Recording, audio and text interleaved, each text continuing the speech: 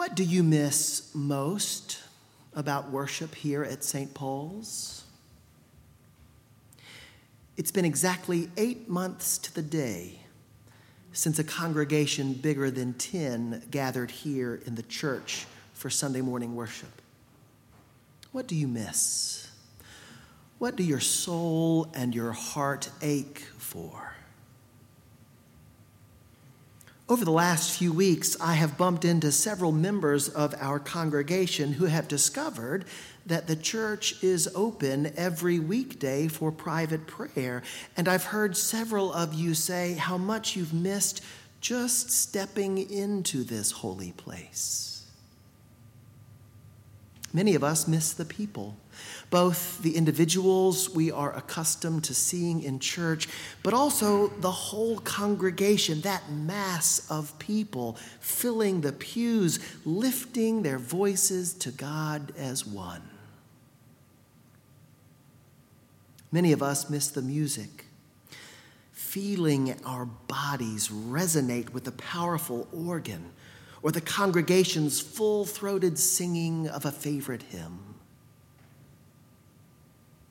Several of you have told me how much you long for communion, the consecrated body and blood of our Savior, and the unity between us that sacrament both represents and inspires.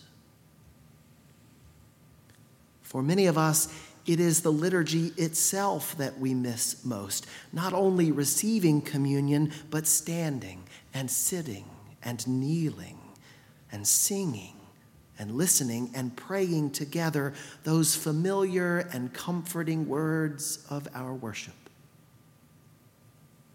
What we do here in church every Sunday is the anchor for the rest of our week. This place and the prayers that we offer within these sacred walls provide steadiness in a chaotic time. They give us reassurance in the midst of anxiety.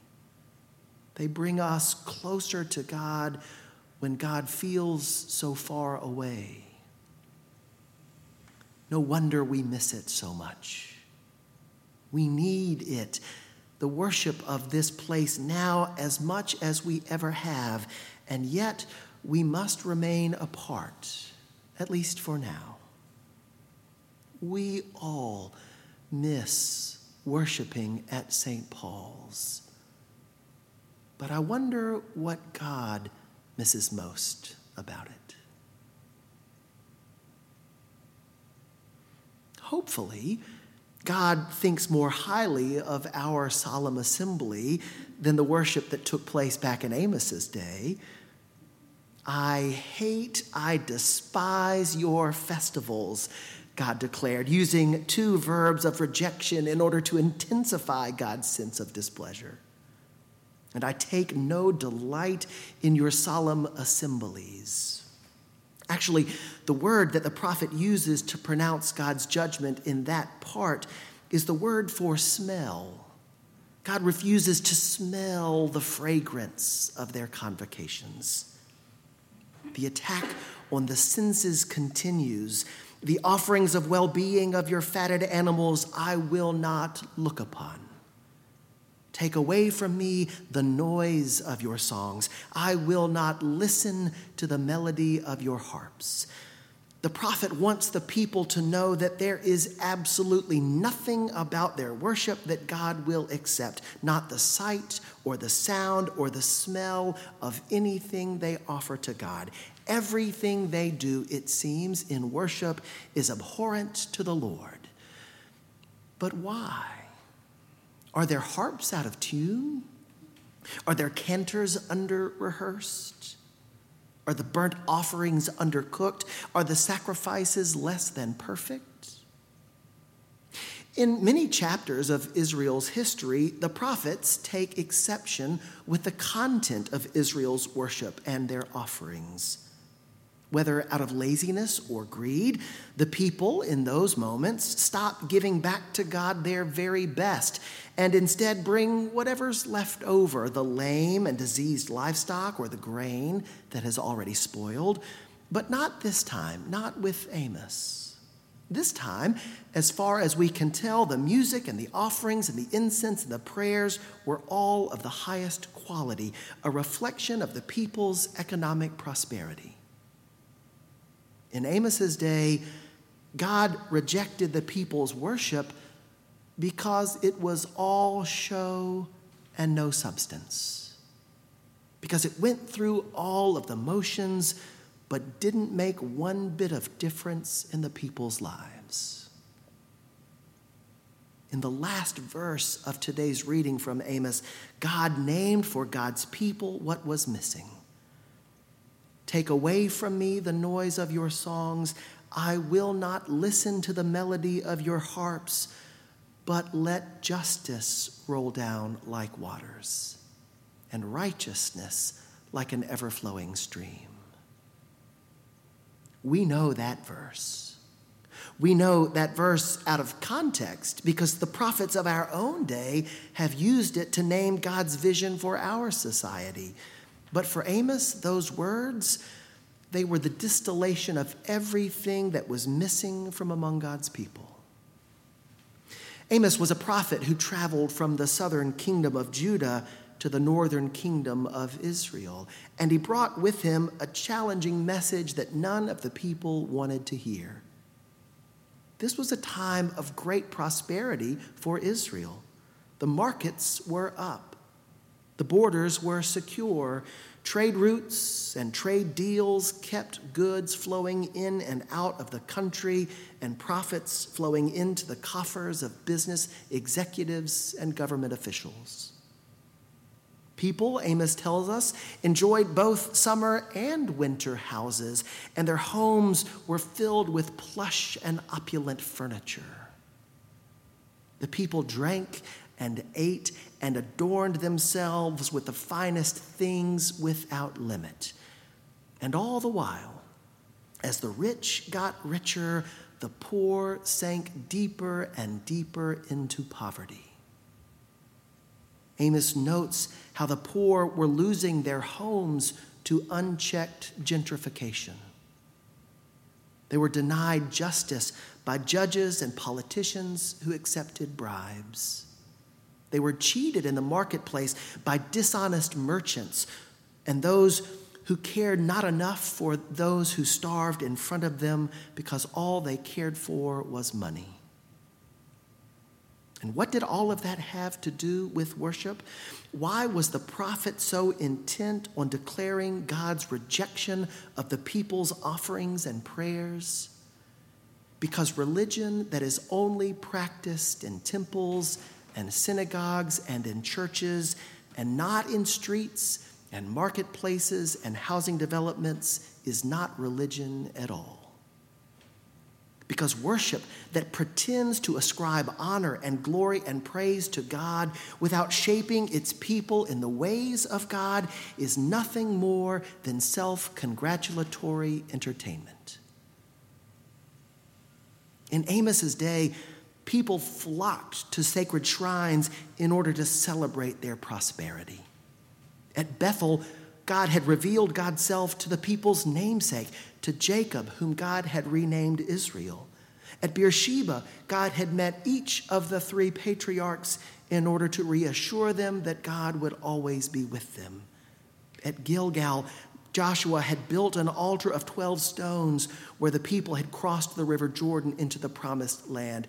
It was at Gilgal where Saul had first been crowned Israel's king. At these three centers of ancestral power, God's people celebrated God's limitless favor and endless blessing. But back home, back in the cities and towns, people were hungry and homeless, hopeless and helpless. And God wasn't going to put up with it anymore. God wasn't going to receive the prayers and the offerings of a people who ignored the very ones whom God cared most about, no matter how beautiful and elegant their worship might be.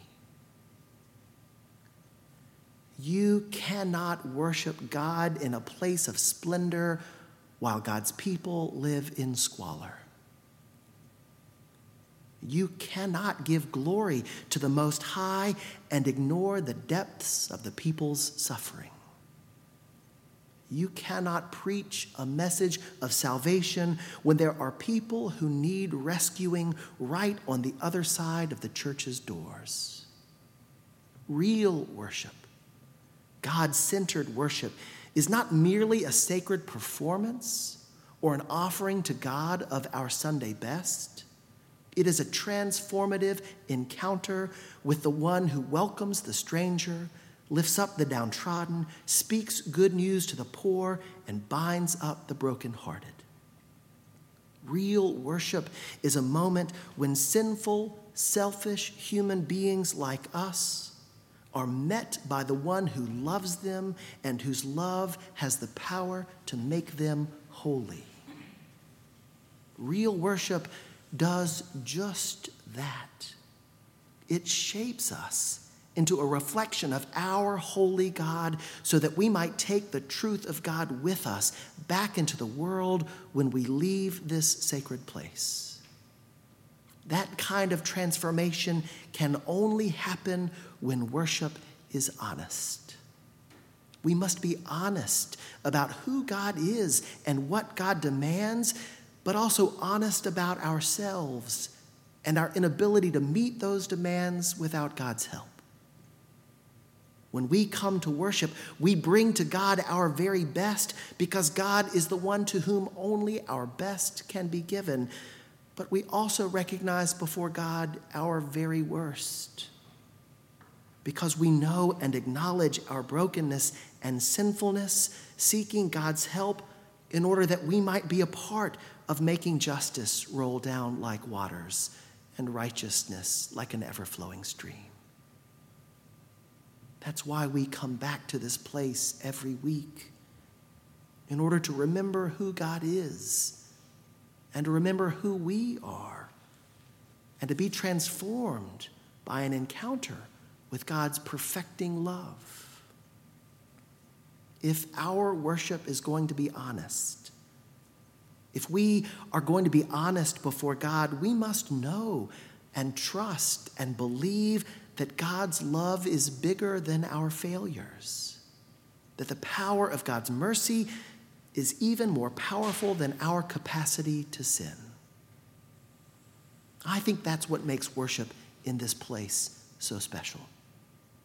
St. Paul's is a safe place to be a sinner because we believe that God's love has no limits.